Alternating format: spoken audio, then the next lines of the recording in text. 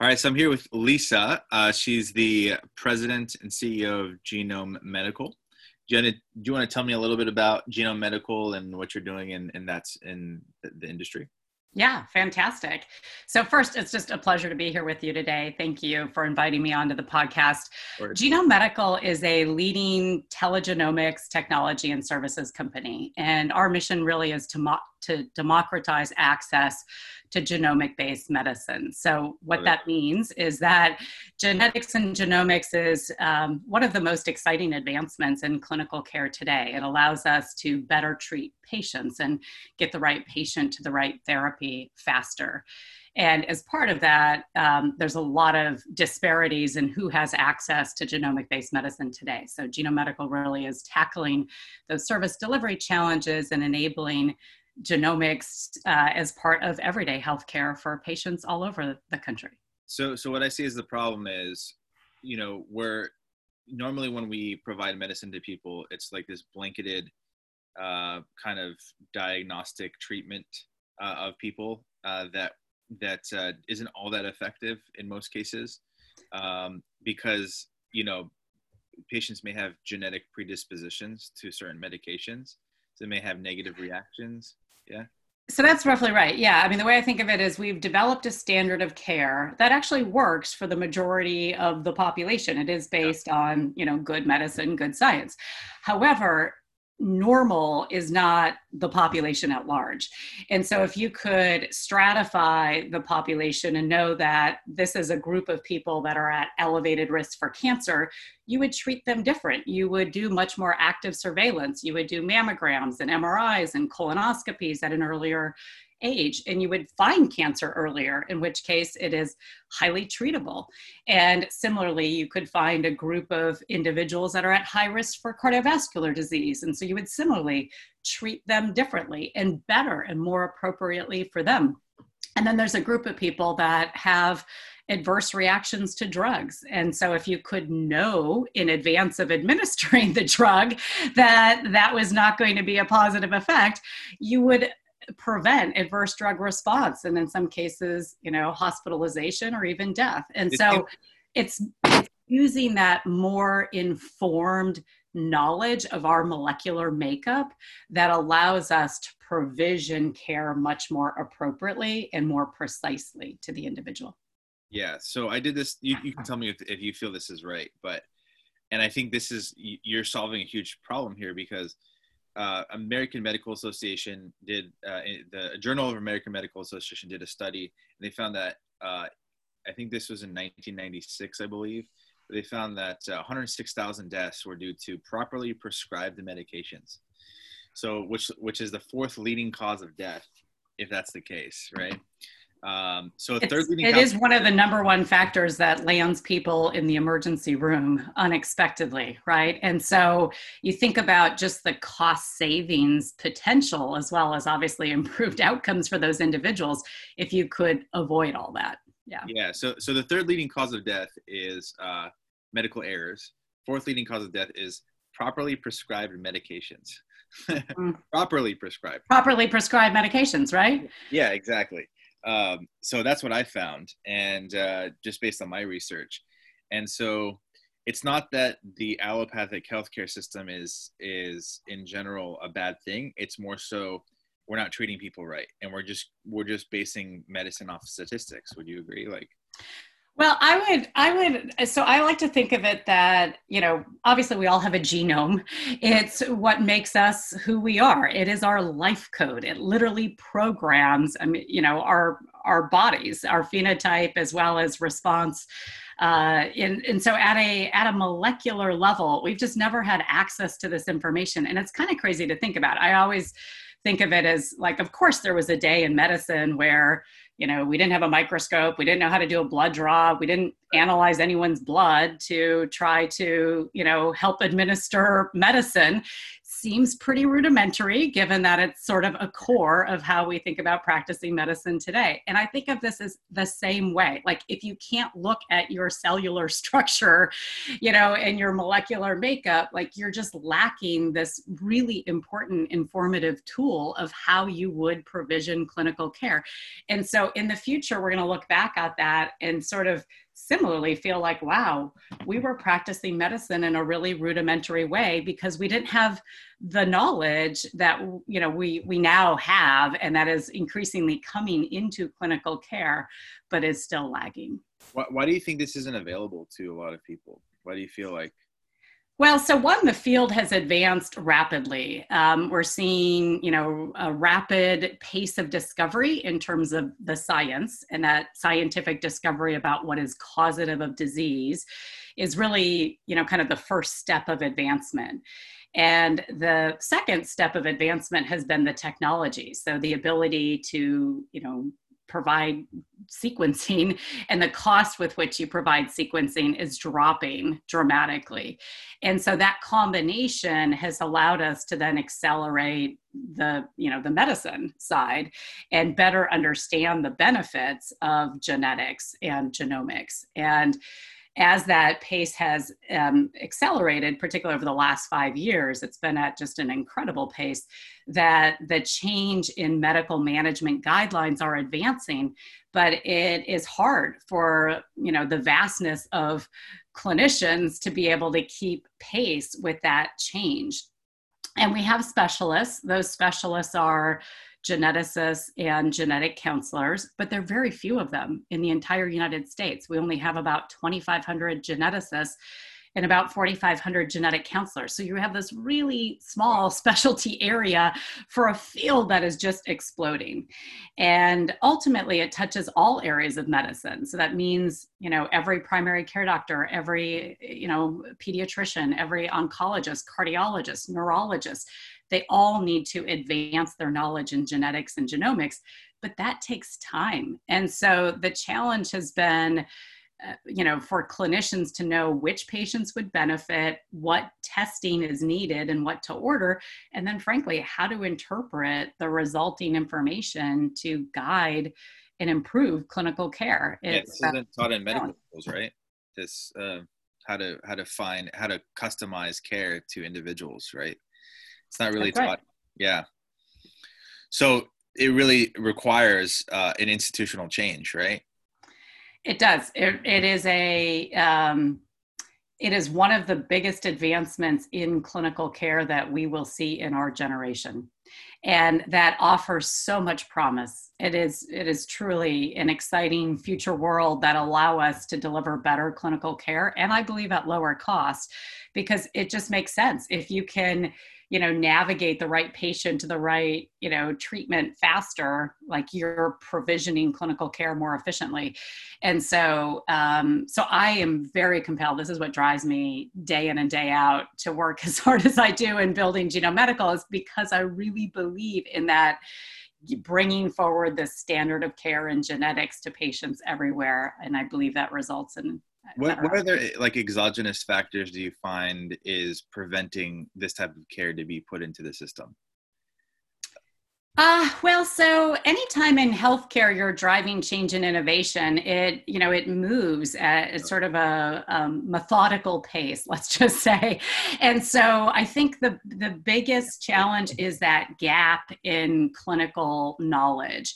There's actually been a lot of investment in the molecular diagnostics. So, getting the tests that are, grounded in strong medicine and science out in available. And we now have 600 labs providing 60,000 different genomic tests. So that part of the ecosystem has been solved. And the reason I founded Genome Medical 4 years ago is that it's that kind of a last mile problem. We have the medicine, we have the science, we have the technology. We're just not getting it into the hands of every patient and every clinician, even though there's a standard of care in place, there's medical management guidelines in place, and there's reimbursement coverage in place. So people who are eligible people, according to their healthcare plan, are not getting the treatment that they should be. And that is the problem that we are tackling. Wow. Is it covered by like Medicare or?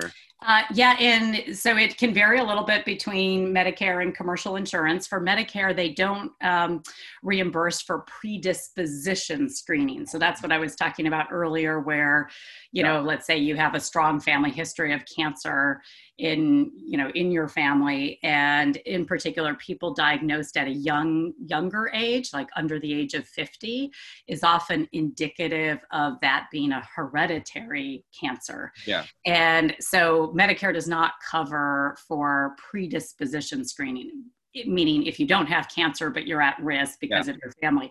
They do cover for testing as a cancer patient, and they do cover for testing in other areas, particularly pediatric, genetics, and other areas where testing can be really important to get to the right diagnosis and then the right treatment.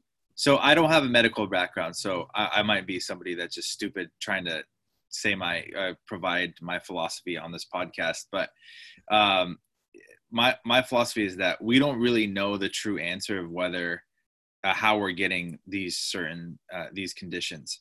That's just my philosophy. I might be wrong, but in many cases, I feel like many times when things are diagnosed as hereditary, it's not really hereditary. Like it could be fixed, through other means, like diet and exercise, and maybe just having an overall better health. But I may be wrong. I mean, there's certain hereditary, there's certain examples where hereditary reasons are why people get certain ailments. But anyways. So let me explain that just a little bit. So there are some conditions that are multifactorial, right? Like your genetics may play a role, but it's hard to know how much of a role it's playing relative to other factors. And then there are conditions, in particular in genetics, that are called monogenic conditions. And that means that there is a particular gene that has been shown to put you at a significantly elevated risk. And it's not the presence of the gene, it's the presence of a variant in the gene. And so those monogenic conditions that are high penetrant means that you're very likely to manifest that disease. Now, so for example, let's take a fairly well-known gene that has been in media, the BRCA gene, BRCA1 and BRCA2. And this puts you at an elevated risk of hereditary breast and ovarian cancer. And so for somebody with, depending upon the variant, you may have like an 80% lifetime risk of getting breast cancer. That does not mean you definitively will, but that is a very high risk. Now, the reason that it's a high risk is that you have a gene that is not functioning properly. It is not carrying out the cellular function. And as such, something that is implicated like BRCA in DNA repair, it means that as your cells replicate and divide, like there's errors, and those errors can ultimately manifest into cancer. In particular, if that BRCA gene is not functioning in the way that it should. So there is sort of a underpinning biological rationale that puts you at this much more elevated risk. But that, is not the case with all disease. That is only the case, in particular known genetic conditions. Yeah, definitely. And epidemiology is such a difficult subject to pin down. There's so many studies and so many arguments that are made in support of or against specific reasons why people get diseases. So it's such a hotly debated area. So. Well, I can share a few more stats just on, kind of the prevalence of genetic disease or condition. So roughly 1 out of 10 people actually has a genetic condition. Right. And the vast majority of that is either undiagnosed or misdiagnosed. So that's 10% of the population. Wow. Approximately 2.5% of all births have a resulting complication from genetics. And sometimes that is very severe with, the infant in the NICU that requires rapid diagnosis to be able to care for that child. Right. And those are often, clearly lifelong conditions that one is now treating. As we sort of expand from that, it's been shown that about 17% of the population has a moderate risk, variant that might change their clinical care over their lifetime. And that's where the opportunity for a lot of broader based screening over time will allow us to, better treat people according to their needs. So can you test specific genetics of an individual and then make recommendations for treatment or recommendations for lifestyle changes based on their genetics? That is exactly what Genome Medical does. So we are a medical practice in all 50 states, and we will provide access to our clinical team. Those are medical geneticists, genetic counselors, actually pharmacists, as well as some primary care doctors. And basically the patient journey kind of looks like this. They get referred either by a provider or self-refer. Anybody can go to Genome Medical and schedule an online appointment. We take insurance. We also take patient pay. But effectively, you'll have a consultation. We will walk through a bit of your personal and family health history to help determine whether or not testing would be medically indicated and covered by insurance, or whether you're just interested and want to pursue it on your own, in which case you pay for it out of pocket. We then select the right test. And again, out of 60,000 tests, knowing what to test is a challenge. We get the results back, we share those results with you, and then we develop a personalized care plan for you. Yeah, I love that. And then we share it with other treating physicians that you suggest. And this can be from, a symptomatic individual trying to get to the right diagnosis and the right treatment to the generally healthy population. Like, it is really applicable to everyone. Do you feel like the general healthy population doesn't necessarily, you don't see them as often as you would see like a more sick person? Or do you feel? So the majority of our business is really where there would be a medical indication for needing testing, either not that you're sick, but that you have a history of a hereditary condition in the family, or you are, seeking a diagnosis, like you've got ailments and you're trying to figure out what's going on, or we're navigating you to the right choice of therapy. So you really use it in all three of those. It's the predisposition, you're asymptomatic, but you're worried about things for the future, or you are symptomatic and we're getting you diagnosed, or you actually have a diagnosis and we're now trying to figure out the right treatment. I feel like people need to be more proactive with their health. I feel like they're not, including myself. So like somebody listening to this podcast, like what would you recommend to them regarding just being proactive? So one, I recommend you go to Genome Medical and get your appointment. But no, beyond that, I think there is this broader aspect of more and more individuals taking control of their health. And in particular, in this era of pandemic times, a lot of people are not getting their routine clinical care, clearly.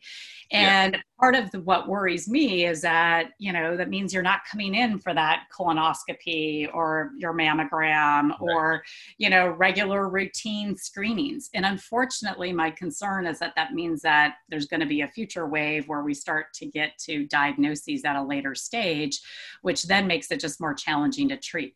So there is a measure you could take today, particularly, again, if there's a history, mostly it's as an adult. If you're a presumably healthy individual, then your highest risk are a lot of these adult onset conditions, which are cancer, cardiovascular disease, neurological, kind of degenerative diseases. And those you can test for. And so the value of having that information is that you can actually unlock better clinical care. Right. So it's not so much that like you get information and you have nothing to do with it. It's more of you get this information and now you're going to get a higher quality of treatment. If you do it early on, do you think doctors would be receptive to receiving kind of the reports of, Oh, for sure. Yeah. And particularly because we are not, we're distinct from a lot of the at-home testing, like the direct to consumer, this is a medical practice. And so it's sort of like if your primary care doctor referred you to see a cardiologist, that cardiologist shares their clinic notes back to your treating primary care doctor. We're the same. So we share those clinic notes. And as specialists in the field of genetics and genomics, like any primary care doctor is going to look at that and say, well, this is a very knowledgeable expert. I see and understand.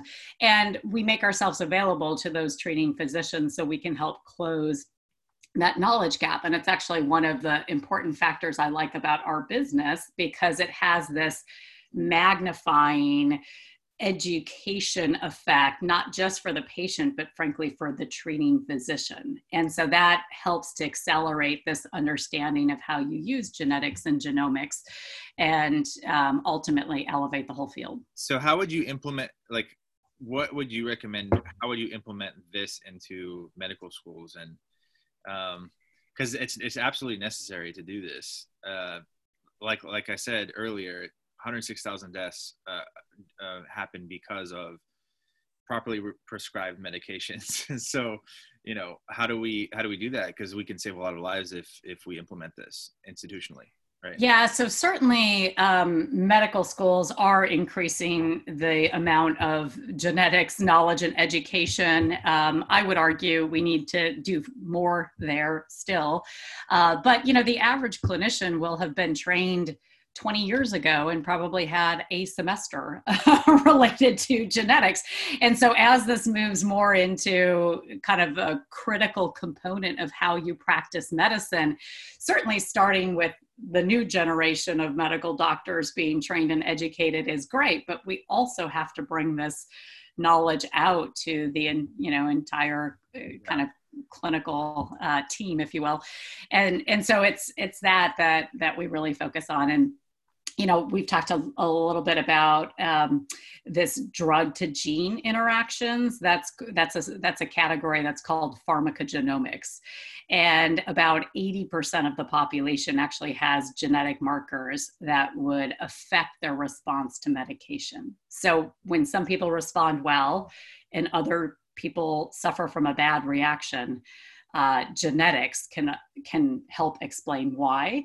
And so that's an opportunity that touches in on this notion of how to, if somebody does have a reaction, a negative reaction, or, do you find that the genetic component of like finding out why they got that reaction is kind of goes by the wayside? It doesn't really get addressed all that often. It's just like they get a negative reaction. The doctor just says, oh, we should probably just give you a different medication as opposed to this one. And they don't really inquire about their genetics.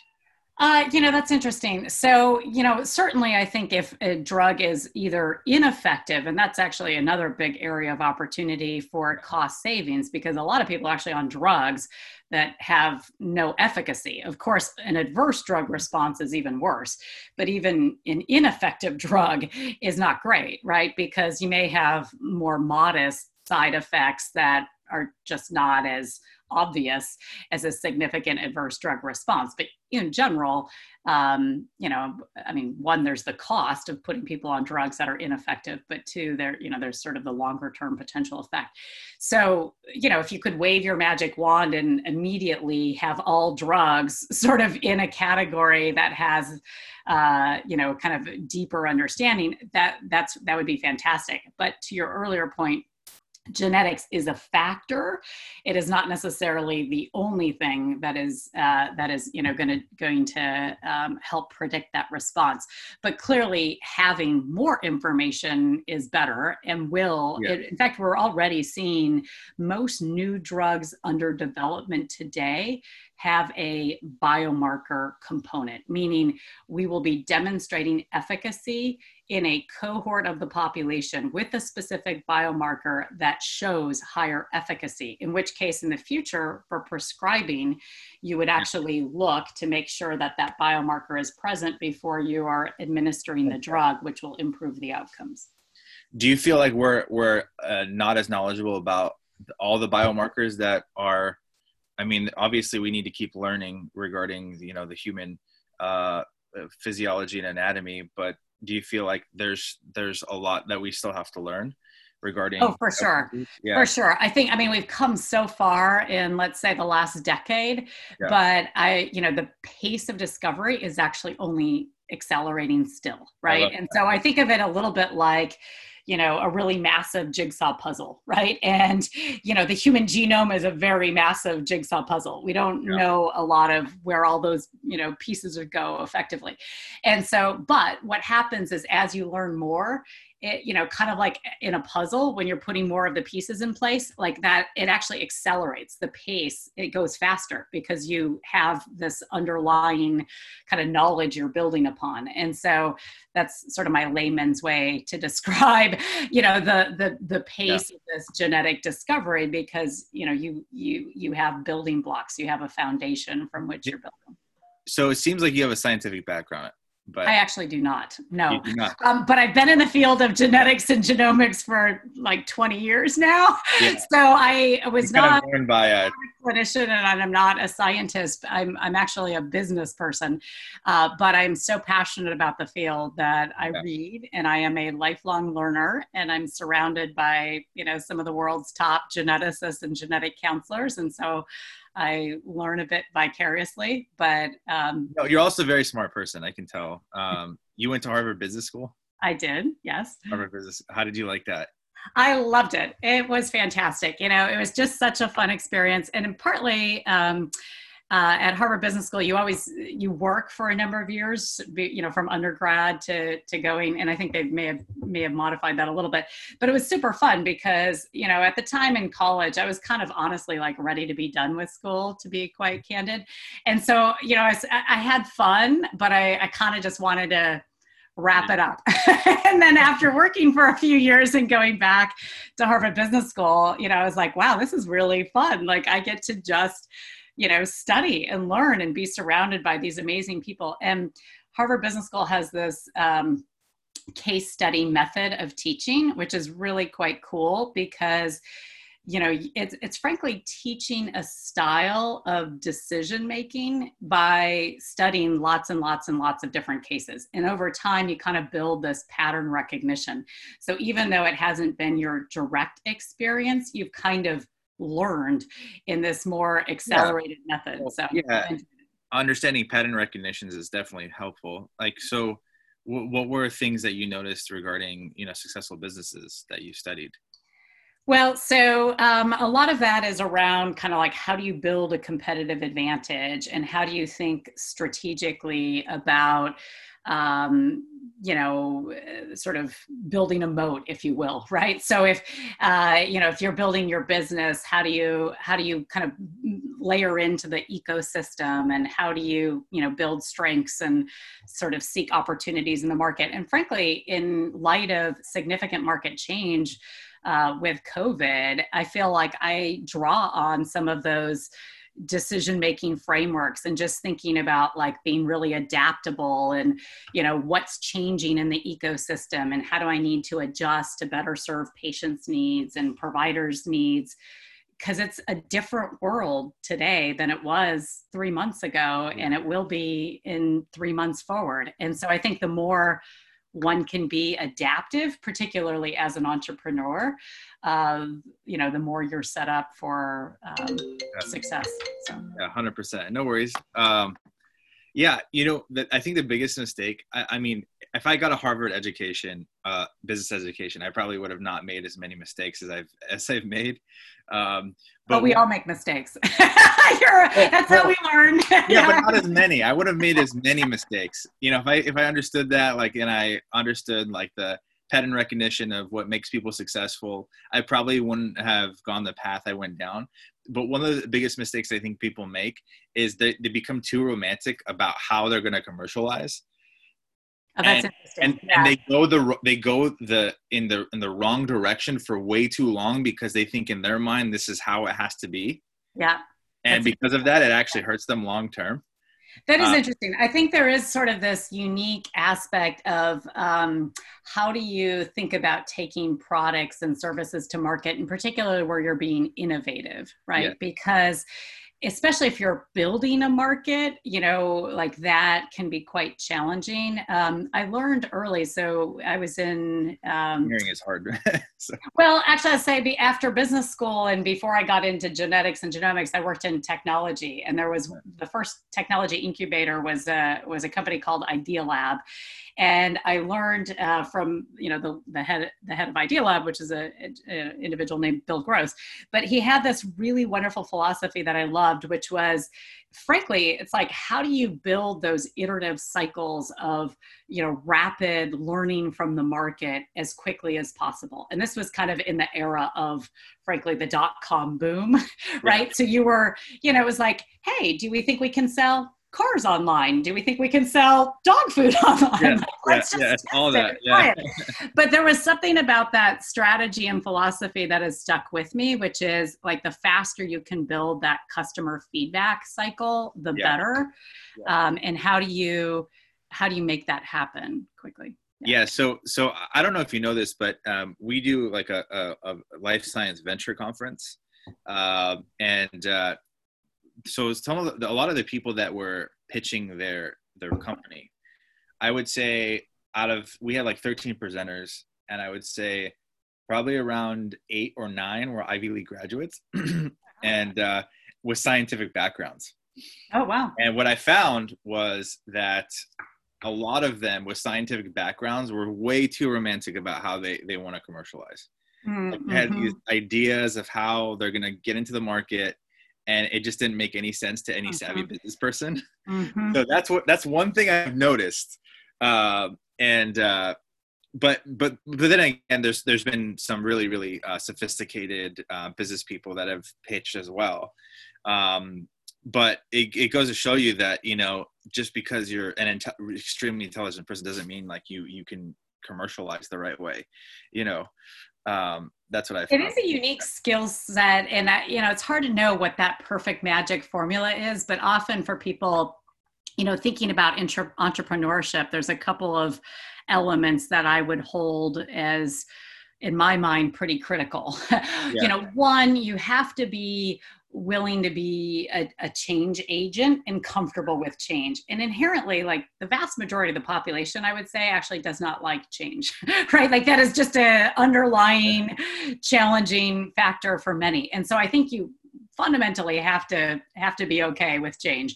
And then there's sort of this adaptability piece that I mentioned. It's a little bit of like ability to read the market, but also moving quickly and being adaptable. And then frankly, I think you've got to have a pretty good iron gut, because, there's going to be highs, there's going to be lows. You have to be willing to kind of, endure through that and have confidence and stamina and perseverance to sort of fight the way through. Because, it's never going to just be perfectly simple and seamless. Like it's just not. And I just feel like the toughest people on the planet are either people that were in the military or people that run a business.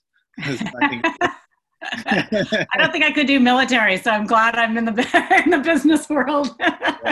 Yeah, perhaps maybe people in politics. I would never be in politics. It's just a horrible industry for me. I think there are different skills needed in that profession than in the entrepreneurial profession. In entrepreneurial, I feel like being super direct and just kind of cutting through, lots of fast is also needed. And that's a not necessarily direct correlation in politics.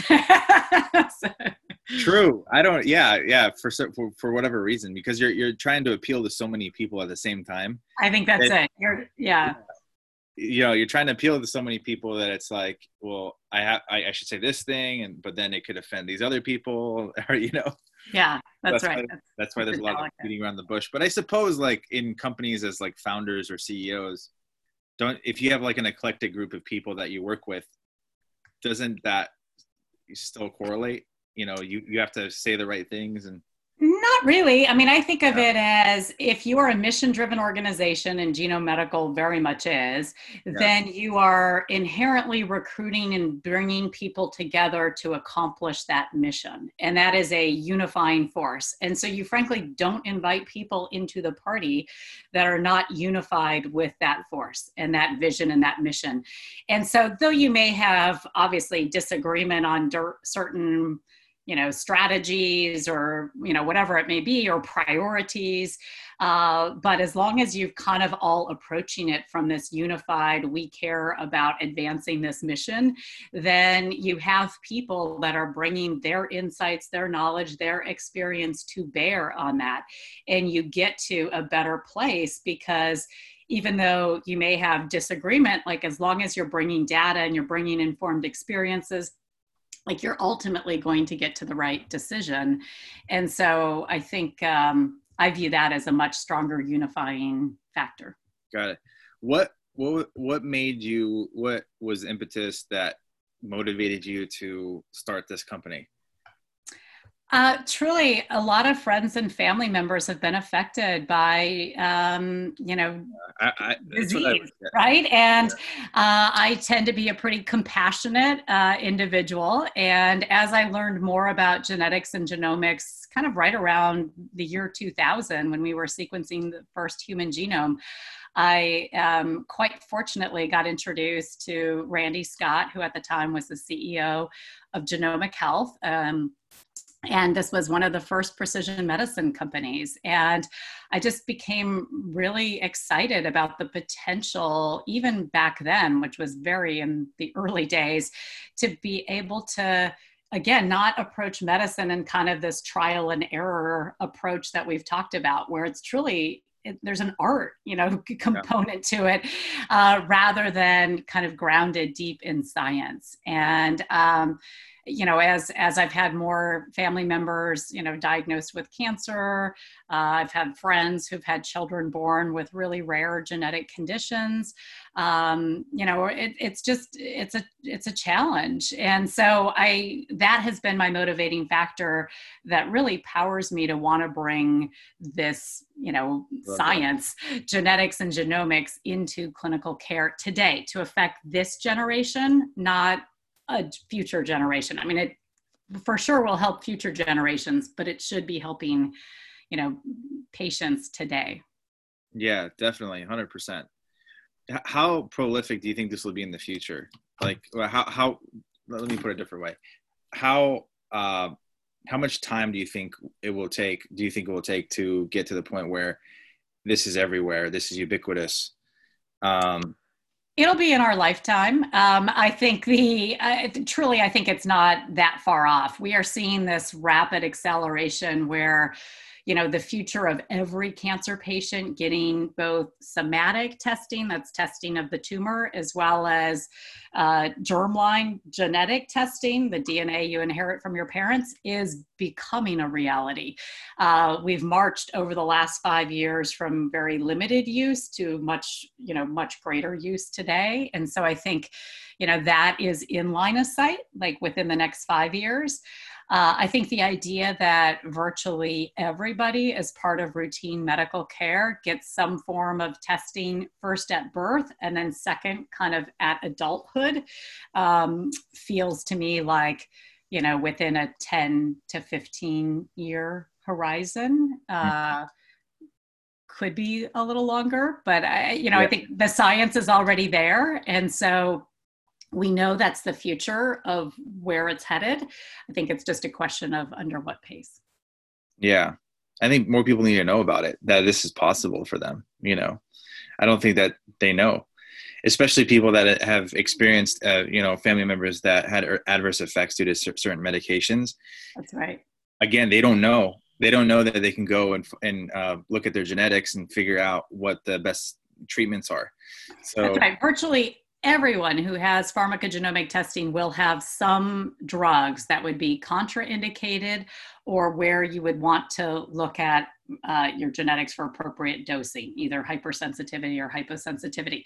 Now, you may not be on that drug today, but that's part of the value, because then either you shouldn't be prescribed the drug in the future, or if you are, you need to, make sure that you're taking those factors into consideration. Do you mind if I ask you how large is your business, and when did you see an inflection point in your business where you started growing more? Yeah, so the company was founded about 4 years ago.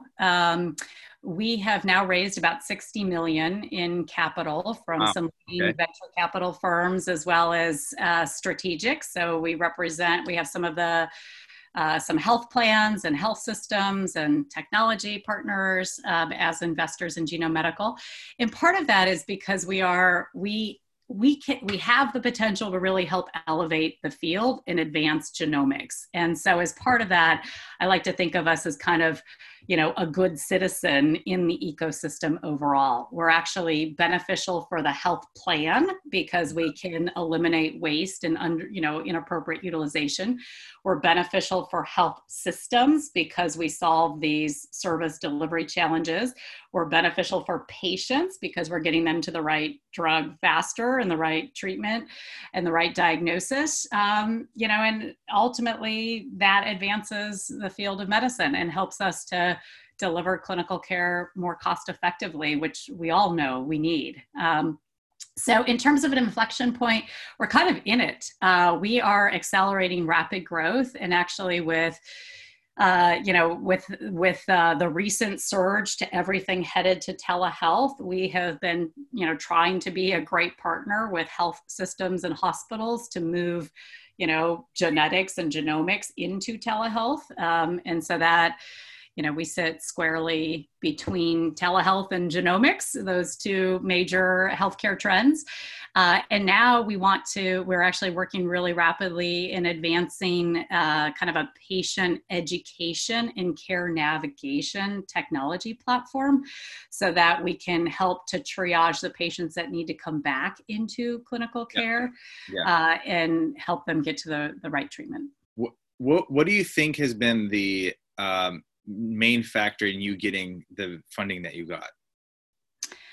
It's always a combination. I think when you're a really early company, a big part of that relies on the team. And I have two incredible co-founders, Dr. Robert Green, who's a medical geneticist at Harvard Medical School, and Dr. Randy Scott, who is known as a leader in the field of precision medicine. And then I've helped found, companies previously that have had tremendous outcomes.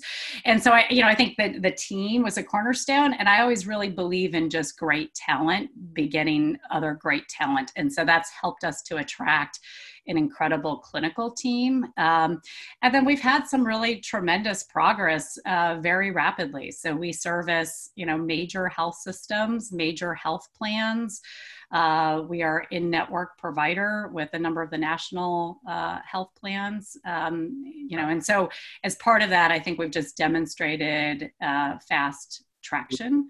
That is always a positive sign. Would you recommend partnerships to people, or because a lot of people would not be motivated by a partnership? They would probably want to just do their own thing and keep most of the company.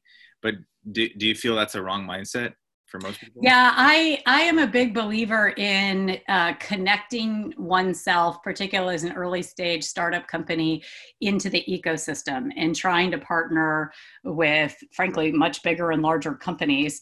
And having run businesses that are direct to consumer, it takes a lot of capital to really build a brand in today's era.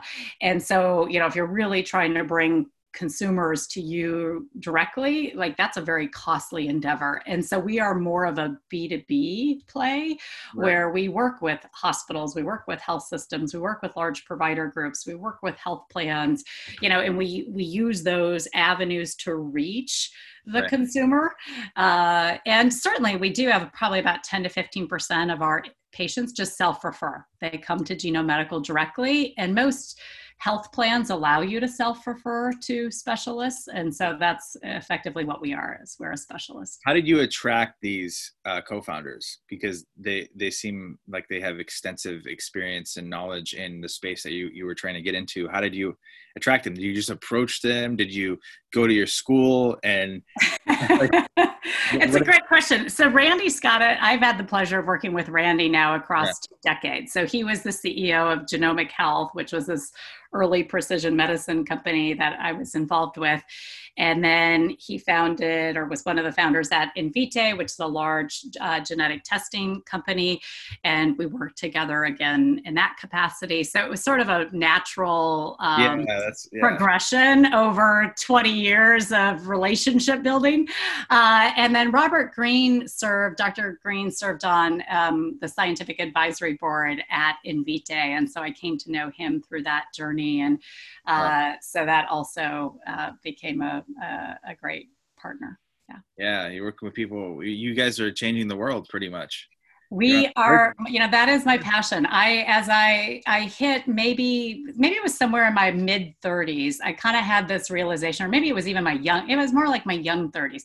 I had sort of this realization that, wow, as an entrepreneur, you work hard. Like I put in lots of, time, and it's partly because I'm so motivated and driven by what I do, but I would rather be doing, good for the world in trying to invest. And so I sort of almost look at it a little bit like I have the knowledge, I have the capacity, I have, like kind of this mandate almost to feel like I need to be working on real world problems, and problems that are going to not only have sort of short-term benefit, but like long-term enduring.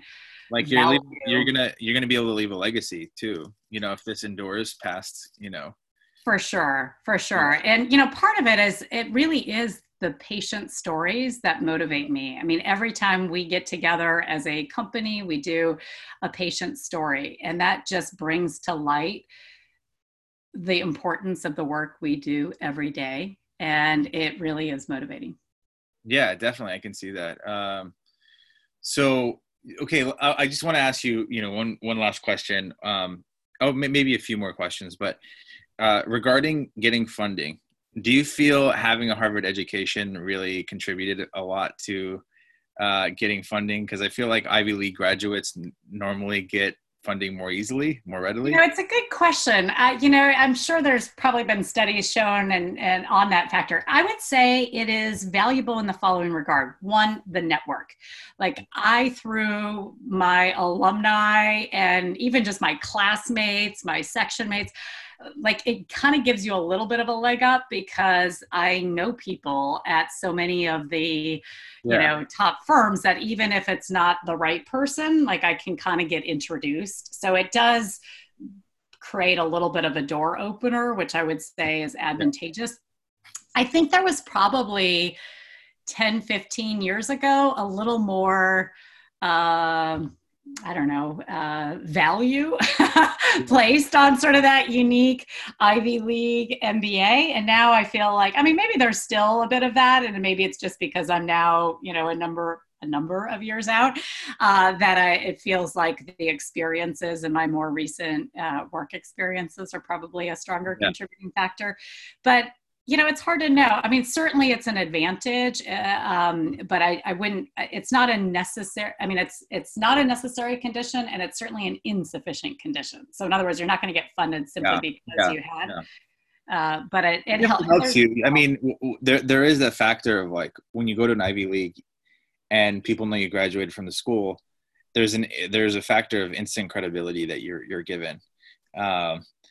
And certainly I think in your first 5-10 years of, post, I think it does project you further in your career faster, would be my decision to get an Ivy League education for you. I think so. So it was a good decision on your part. Oh, I definitely, and partly I've got lifelong friendships that have resulted from it as well. And so, I think for me, I loved more than anything, I mean, certainly the social experiences were great, but also it was kind of the mindset of how to take really complex decision making and kind of break that down into problems that feel more solvable. And so it kind of built a comfort with some of those complex decisions. So, so quick question: if somebody wants to get a hold of you, if somebody wants to use your service, how would they do so if they're listening to this podcast? Thank you. Yes, you can go directly to our website. It's genome-medical.com. And, you can always reach me directly. I'm Lisa at genome-medical.com. You can follow me on Twitter, Lisa A, and on LinkedIn. So that's the best. Awesome. Thank you.